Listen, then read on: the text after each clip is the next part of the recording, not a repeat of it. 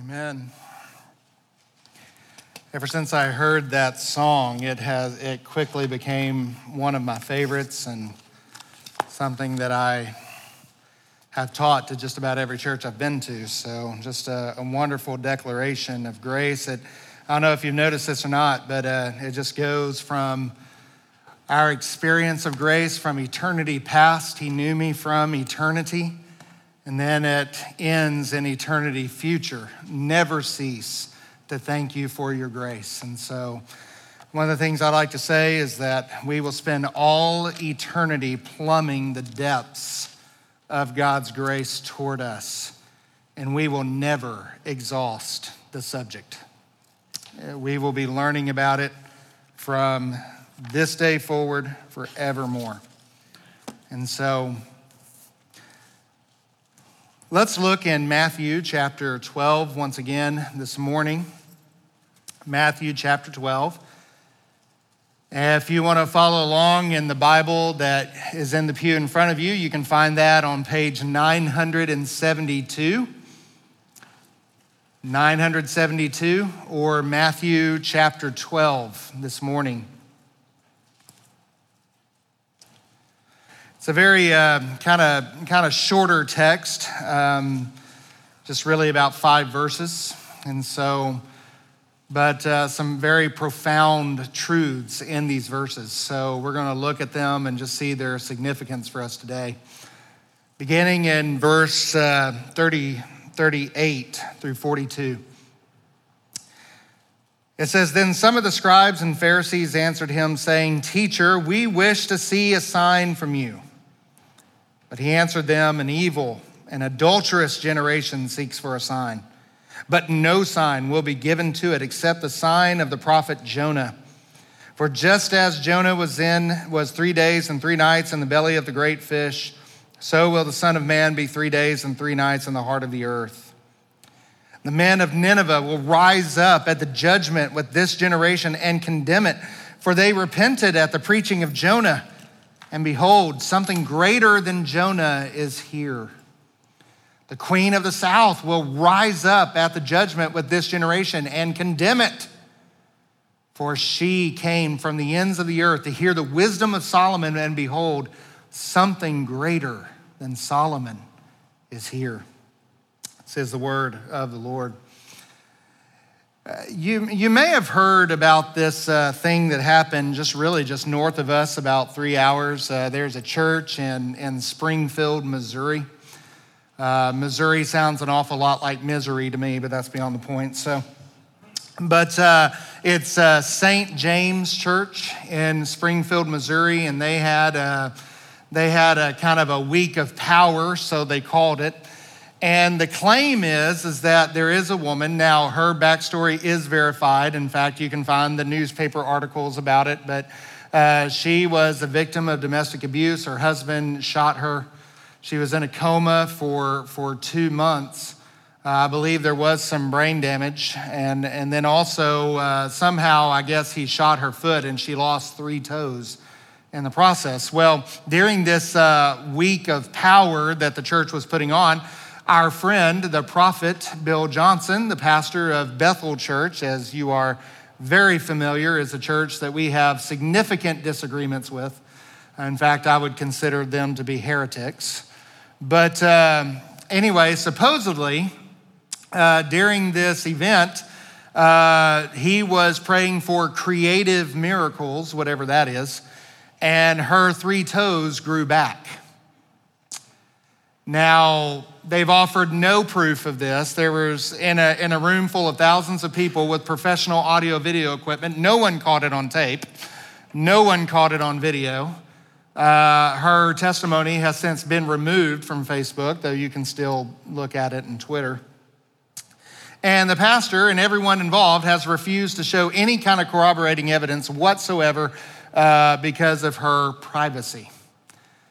Have you ever met someone that it's kind of a non-falsifiable argument? You know, it's like no matter what evidence you give, it either proves or somehow or another they twist it to prove their argument, It's like, we're testifying to this, so it's true. Well, show us the evidence. Well, the lack of evidence shows that you don't have enough faith, and we have enough faith, therefore that shows that it's true.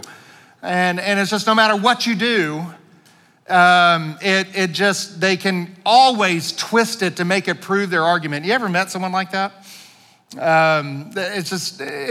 You can't argue with someone like that. You really can't.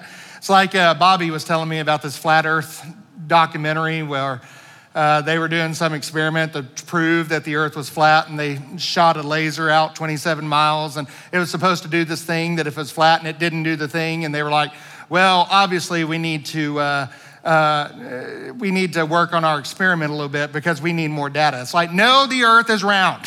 So you just love those kinds of arguments. It's unfalsifiable. And so, beloved, some people would accuse the church of having that kind of argument also. And yet the truth is that we have a very sound faith, because there is one sign that was given that we rest on. And that sign is a sign that proves all the other signs that Jesus gave us. And so this morning, my hope is to help you rest in the promise of the resurrection of Christ. I know it's not Easter weekend, but yes, we are going to be preaching on the resurrection this morning. And so I know that's kind of off the script, but that's okay. The resurrection of Christ is the true sign of our faith. And if the resurrection didn't happen, then that means our faith is not true. And so we're going to be looking at that this morning. We're going to see the significance of it in our text. But just to remind you of where we've been, you remember we've been looking at Matthew chapter 12, and you remember that this whole section began in verse 22 when Christ healed a man who was demon-possessed. And the symptoms of that possession was that he was mute, he was unable to speak, and he was blind, he was unable to see. And when Christ healed him, Matthew takes special care to show that he both spoke and saw. And as you see through the rest of chapter 12 up until our text today, that is a theme that is carrying on throughout these conversations. It included the unforgivable sin. We talked about that a couple of weeks ago before Father's Day. That confession is a reflection of an unbelieving heart. And we saw that a couple of weeks ago. And so in verses 23 through 37, we followed kind of the theme of speaking. But now in these last couple of verses, we're looking at a theme of seeing. Go back to the blind man and the mute man. He spoke and he saw. And now we saw the importance of speaking. Now we're going to look at the Pharisees asking to see a sign. And the first thing I want to deal with is that as you look in verse 38, it says, some of the scribes and Pharisees answered him, saying, "Teacher, we want to see a sign from you. We want to see a sign." And you know, if you read that almost sounds like an honest request, doesn't it? I mean, it's kind of natural, isn't it? I mean, I think if all of us were honest, wouldn't you like to see some kind of physical evidence at some point? I mean, wouldn't you have loved to have been when the Red Sea parted for Moses? Wouldn't you have loved to have seen the resurrected Christ? We will one day, but I would have loved to have seen it at the time. I would have loved to have seen Jesus turn water into wine. Granted, I'm Baptist, I can't drink it, but it still would have been cool, right? I would have loved to have seen these signs. The feeding of the 5,000, I wish I had been there, right? So it's perfectly natural to want to see evidence of your faith. There's nothing wrong with that. The question is that what these guys are doing? And I think the answer is no, for a couple reasons. Number one, if you look at the parallel text, like for example in Mark chapter 8, verse 11, it says that the Pharisees came to him and began to argue with him, seeking from him a sign from heaven to test him. So this is done out of argument. They are testing him. And the same thing in the parallel text in Luke 11:16. It says that while others to test him, look at this, kept seeking from him a sign. In other words, this is not a one-time request. They're doing it over and over and over again. Just show me a sign. If you're who you say you are, show me a sign. Show me a sign. Show me a sign. Ever met someone like that? Yeah. And so this is not an honest request. And then on top of that, here's the thing. What started this conversation to begin with? Verse 22, what did Jesus do? He showed a sign. They accused him of sorcery. And so again, no matter what he did to try to convince them, they would twist it around and make it proof for their argument instead. It's not what they were doing. They were not asking to have their faith strengthened. It was unbelieving, it was hypocritical, and it was insulting for them to ask Jesus this. So what does that mean for us, beloved, this morning? I want to say something that I think might be a little controversial at first, but as we go through the text, I think you're going to see this. I think we need to beware of sign seeking. I think we need to beware. We need to be on guard against seeking for signs. And that's what we're going to see. Why is this? Because there are 3 dangers of it that we see here in the text. 3 dangers. So beginning in verse 39, when we are seeking signs, when we are constantly asking for signs over and over and over again, it exposes our unbelief. It exposes our unbelief. Look in verse 39. Look at how Jesus answers. He says, he answered him and said, an evil and adulterous generation seeks for a sign. Now stop right there for a minute. We're going to look at that. Why does he say that those who seek for a sign are evil and adulterous? Well, let's talk about that. Evil is pretty self-explanatory, but if you look at the word adulteress, that has an Old Testament history behind it. That God in the Old Testament, whenever the Israelites were seeking after another God, or essentially when they would sin against God, he would refer to that and he compared it to spiritual adultery. They were like cheating on God with other gods, essentially. That's most prominent in Hosea, the book of Hosea. Chapter 3, verse 1. But all the other prophets after Hosea pick up on this. Jeremiah, Ezekiel, Isaiah, all of them pick up on this. And seeking things that will satisfy you other than God is the root of all of our sin. And it is essentially compared to adultery in the Old Testament. You say, well, wait a minute, Randy. All throughout the Old Testament, we see people who are asking for signs and God gives them to them, right? And so it seems a little odd. Why would Jesus say an evil and adulterous generation seeks for a sign when all throughout the Old Testament we see stuff like this? In fact, sometimes the people don't even ask. For example, Hezekiah. The Lord offered him. He said, I'm gonna heal your disease. You're gonna live for 15 more years. Here's a sign to prove what I just said. He doesn't even offer. Hezekiah doesn't even ask. The Lord offered.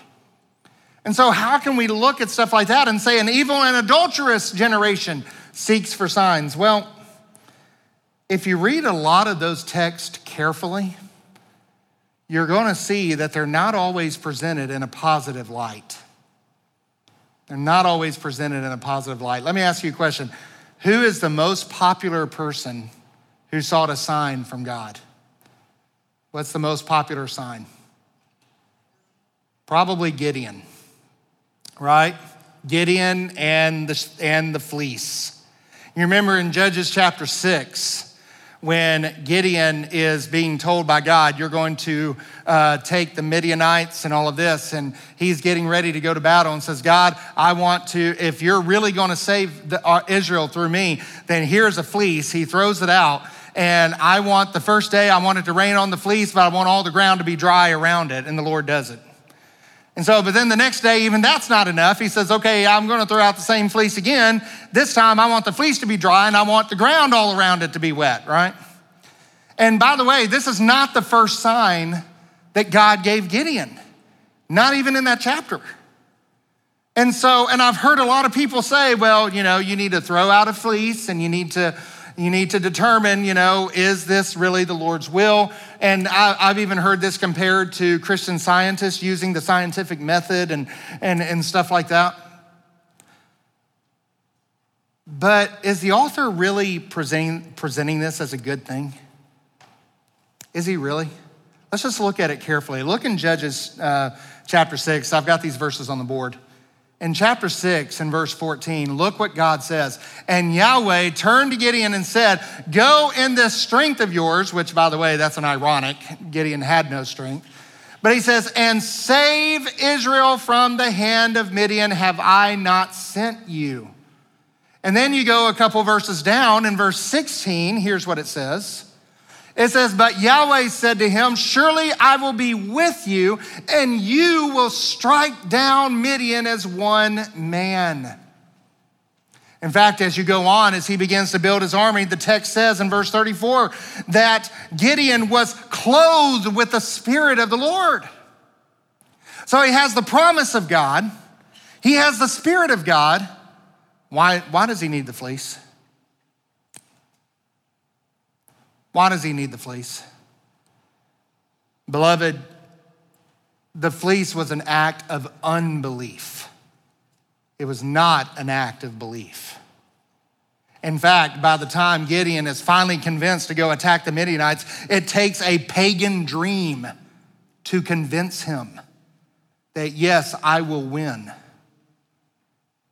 He had no real faith in God. And the whole point of the story is not to make Gideon the hero, it's to make God the hero.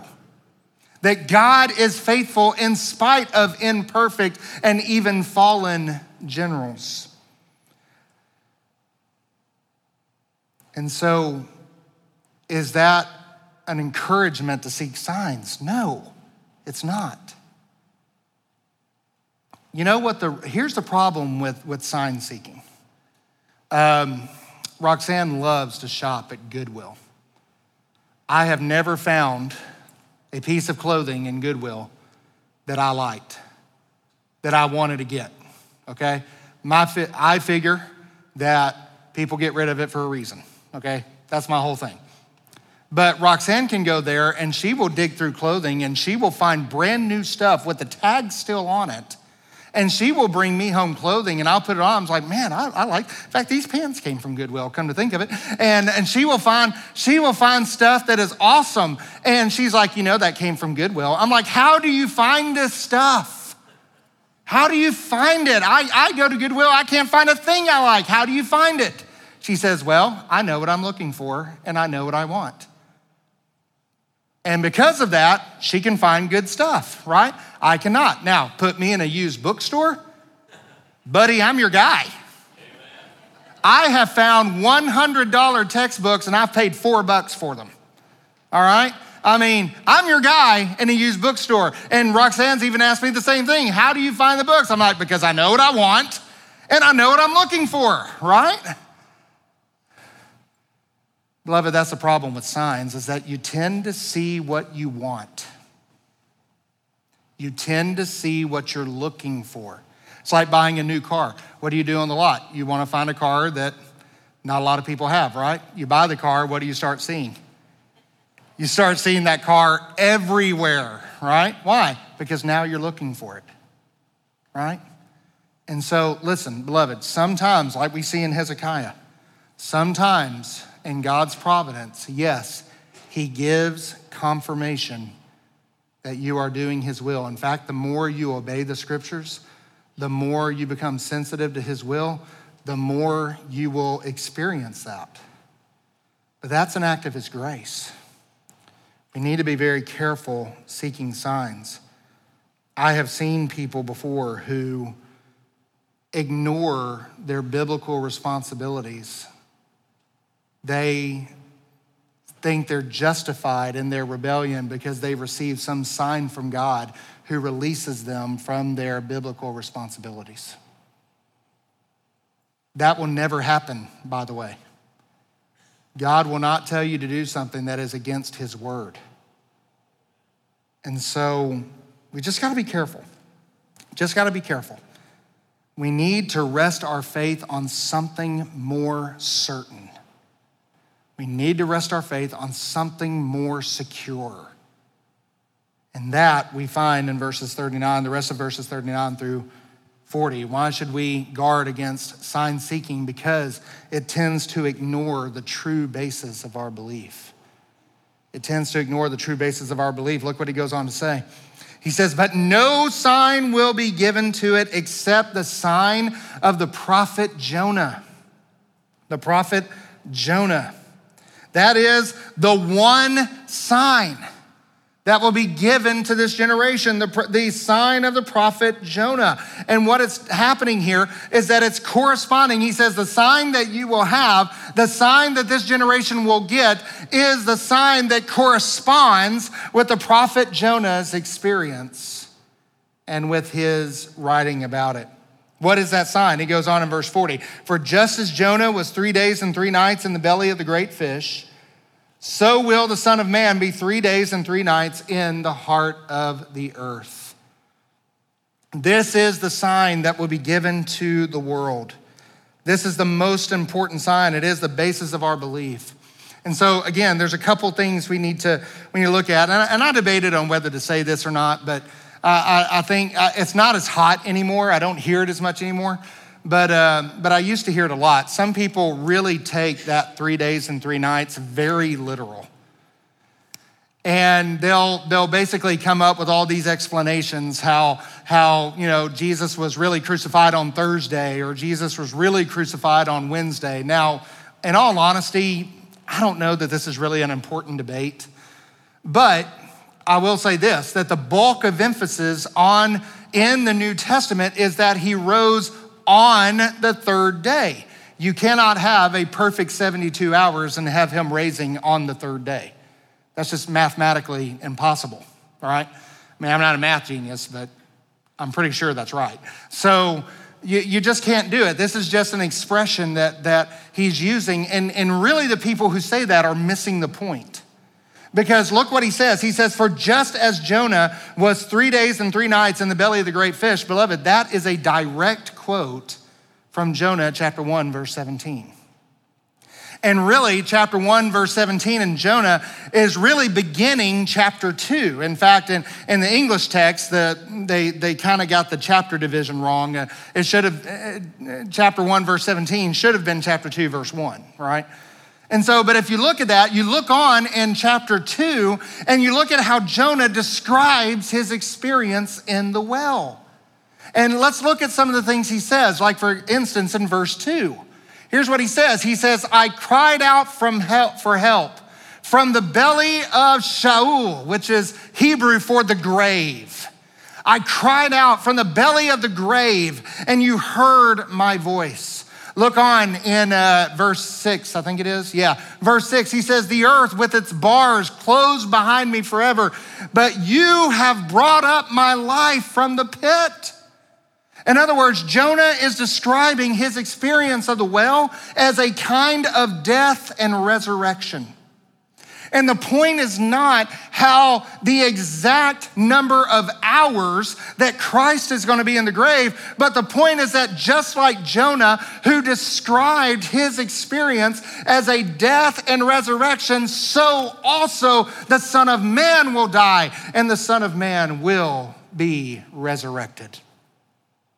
Jonah was swallowed up by the fish. Jesus was swallowed up by death. Jonah came out of the fish, and praise God, Jesus came out of the grave. And that is the basis of our faith. That's the sign of our faith. That is the sign of our faith. Look at Romans chapter 4, verse 25. He says, for who Christ was delivered up for our trespasses and raised for our justification. You see 1 Peter chapter 1, verse 3. Blessed be the God and Father of our Lord Jesus Christ. According to his great mercy, he has caused us to be born again to a living hope. How? Through the resurrection of Jesus Christ from the dead. What does our living hope come from? It comes from the resurrection. Christ is risen from the grave, and therefore so will we. That's the point. That's the point. Again, this can be a little confusing because Jesus, after this text, will go on to perform more miracles. In fact, he'll perform so many, we don't even know about most of them. The end of the Gospel of John, I'll get it right in a second. The end of the Gospel of John, he says that if all the things were written down that Jesus did while he was here, I suppose all the world could not contain the scroll of all of his works, but these were given so that you may believe. The gospel writers were strategic. They were specific in the signs they chose to give us. But Jesus will go on to perform more signs. So why does he tell the Pharisees here, there's only one sign you will receive from me? Because, beloved, all the miracles in the world, seeing all the miracles in the world, seeing all the signs in the world. What if the lady up in Springfield, what if she had 3 toes that grew back? I mean, honestly, between a little bit of brain damage and 3 toes, I might have chosen a healed brain, but anyway, she got the toes. Okay. What, can that save her soul? So she can stand on her tippy toes today. Great. Is she going to heaven? I don't know. Because standing on your tippy toes is not going to get you there. And beloved, all the miracles in the world, please hear me. All the miracles in the world will not satisfy your unbelief. All the miracles in the world will never satisfy your unbelief. They just won't. They just won't. You must be born again.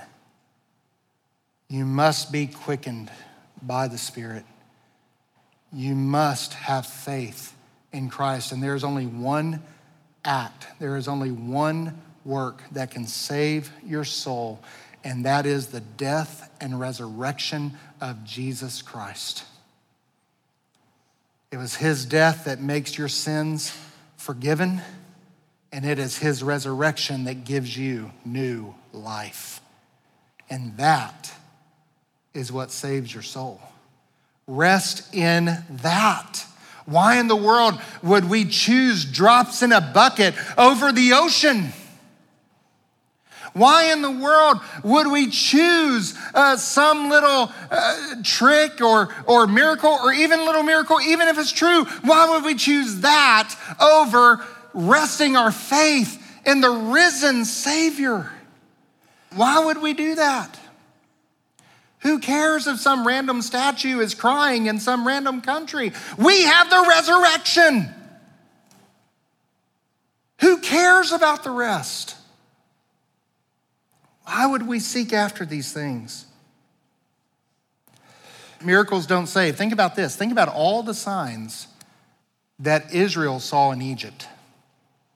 Think about that. How many did they see? They saw, well, first of all, they saw the 2 signs that God gave him, the leprosy thing, and then the throwing the staff on the ground and it became a serpent, which, by the way, that would be the end of my career with that staff. But then he picks it back up and it becomes a staff again. He saw the 10 plagues. They saw the crossing of the Red Sea. They saw God take on the most powerful empire in the world at the time and decimate them. They saw manna in the wilderness that fed them for 40 years. They saw water coming out of a rock, not once, but twice. But not one single one of those Israelites that came out of Egypt went into the promised land. Why? Because they were unbelieving. All the miracles in the world cannot save your soul. So let's rest our faith in what can save our soul, the resurrection of Christ. And you may never see a miracle in your life. That's okay. That's okay. Because the greatest miracle of all is when God takes a dead sinner and makes them alive through the gospel of Jesus Christ. Every one of us who know Christ is a walking, talking, living, breathing miracle.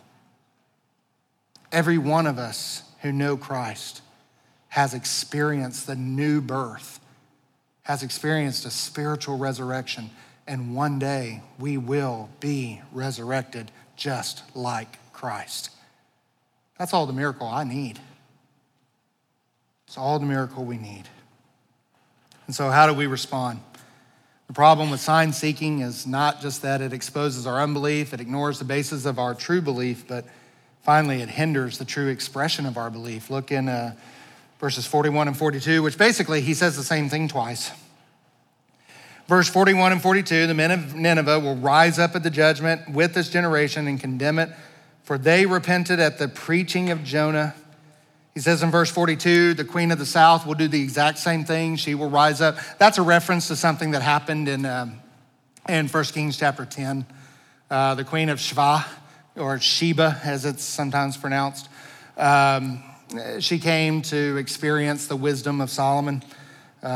More we could say about that, but just like, but Jesus says that these Gentiles, these Greeks, these ones that were pagan, in the case of the Ninevites, some of the most vicious, some of the most violent pagans in the world, and yet they will rise up and they will condemn this generation. Why? Because they repented at the preaching of Jonah. Why will the queen of the south rise and condemn this generation? Because like the Magi who came hundreds of miles to see the baby Jesus and worship him, so she came from far away to hear the wisdom of Solomon. And like Herod and the priest who would not even go 4 miles down the road to see if Messiah had truly been born, so these Israelites had Jesus right in front of them, heard his words with their own ears, yet they refused to believe. They saw the works, they explained them away. They heard his words, and they killed him for it, not even realizing that the whole thing was part of God's plan from the beginning. Beloved, we must respond to his word. We must respond in faithful obedience. He says this twice. He says in verse 42 for something, or 41, behold, something greater than Jonah is here. He says in verse 42, behold, something greater than Solomon is here. What's the significance of that? Well, actually, if you go back to the beginning of verse 12, chapter 12, I keep doing that. You go back to the beginning of chapter 12, that first Sabbath controversy. Do you remember what Jesus told them in verse 6? He told them something greater than the temple is here. And now something greater than Jonah is here. And something greater than Solomon is here. The temple, this massive structure, if you've been there, you just can't believe how big it is. And all we have left is the foundation. This place where the priests served God and committed sacrifice and all of those things that they did in the service of God. Jesus says there's something greater than the temple here. Jonah, arguably one of the most successful prophets in the Old Testament. I mean, he went much, despite his best efforts. He went to Nineveh, which was a place where the vicious and most violent of pagans. And at the preaching of Jonah, an entire city was saved through repentance, easily one of the most successful prophets of the Old Testament. Jesus says there's something greater than Jonah here. Solomon, oh my goodness, the wealth and the riches of Solomon, the kingdom of Solomon, under the reign of Solomon, all the promised land came into Israel's possession. All the promises were kept and came to fruition. Easily the greatest king of Israel. Jesus says something greater than Solomon is here. Are you catching a theme here? Jesus is the better priest. He is the better prophet. He is the better king. The better priest, the better prophet, and the better king. And we must respond. We must respond to the life he gives us as priest.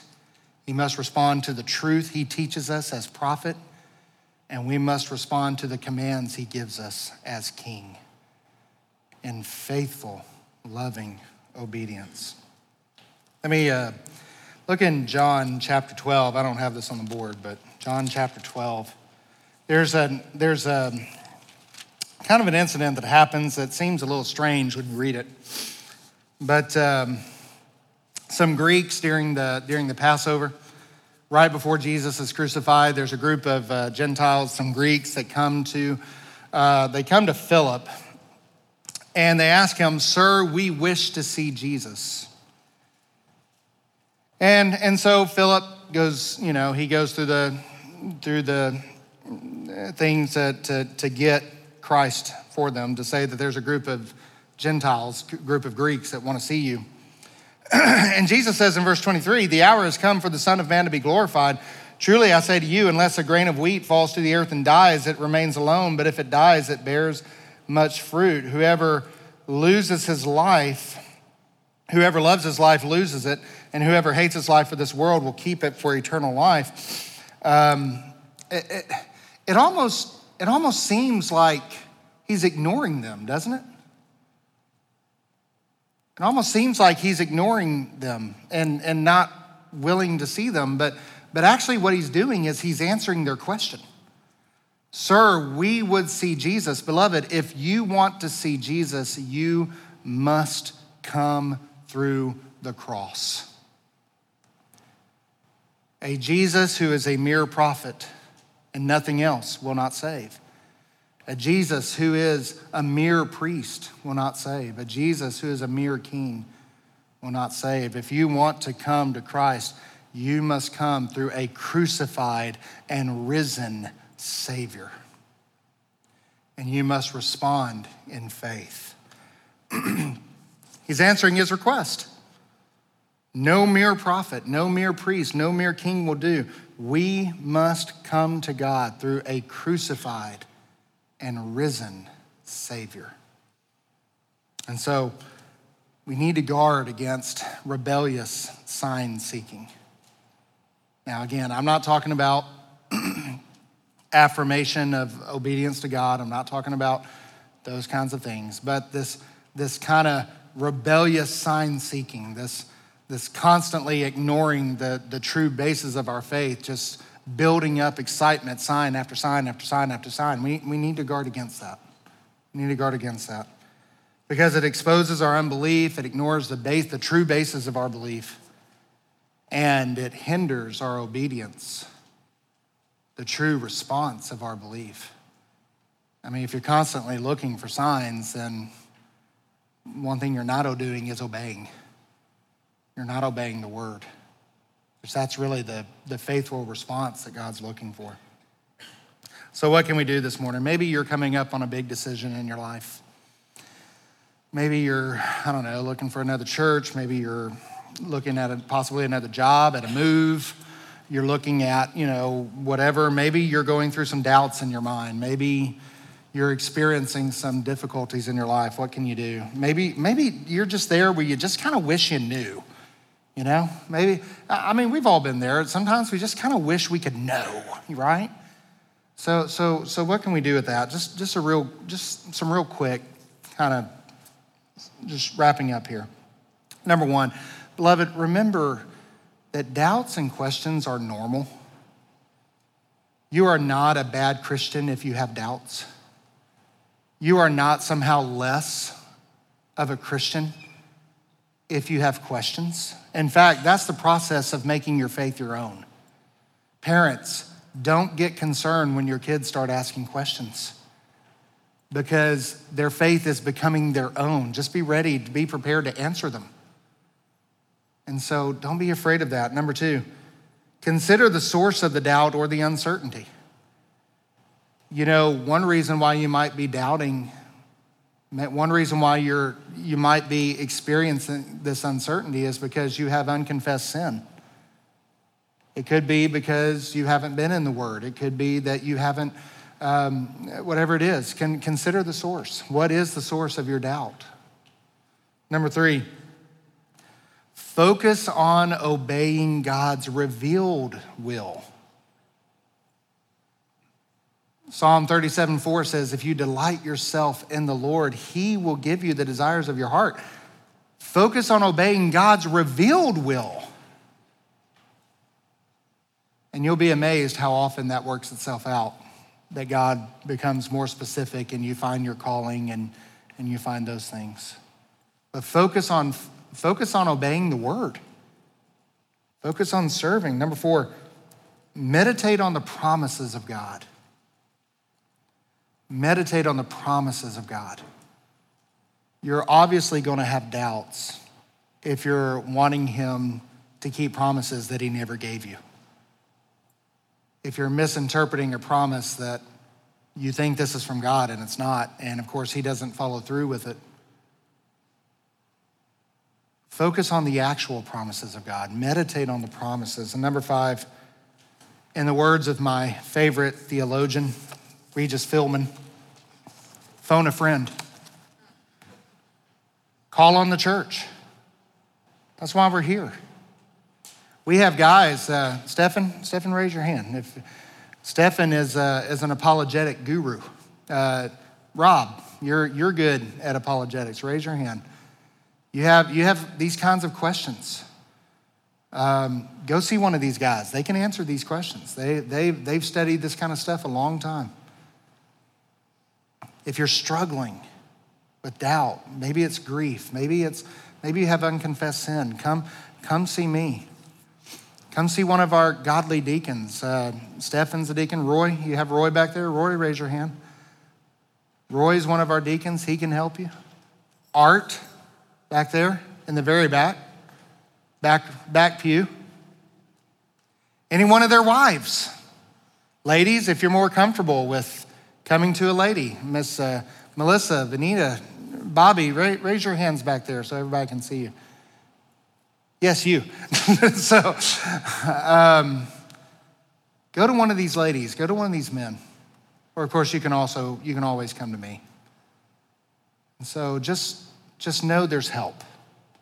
And that's why the church exists, to help one another. So let's place our faith in the true sign. The true sign is the resurrection of Christ, the death and resurrection of our crucified Lord, which we are about to remember now in communion. So let's close our eyes and pray. Our Father, we thank you for your word. We thank you for your revealed word in our lives. And Father, as we prepare for this time in communion, I pray that you will renew our hearts, that you will give us once again a renewed, living faith in our hearts. I want to ask our servants to come on down and ready for the Lord's Supper. If you are a believer in Christ, you are trusting in Christ alone, his grace alone, by faith alone. In Christ, you are invited to this table. You don't have to be a member of our local church here. If you don't know Christ as your Savior, for your own good, we would ask you to refrain, but we do invite you to ask questions. Anyone who is here, who is partaking, you can ask them what this is all about, and they'll explain it to you. That's why we do this so often, so that we can have those opportunities as a witness for you. So if you have questions about this, kids, if you want to ask your parents about it, please do. Parents, don't shush them, always offer to explain it to them. And so let's go into this time together. I invite you to bow your heads.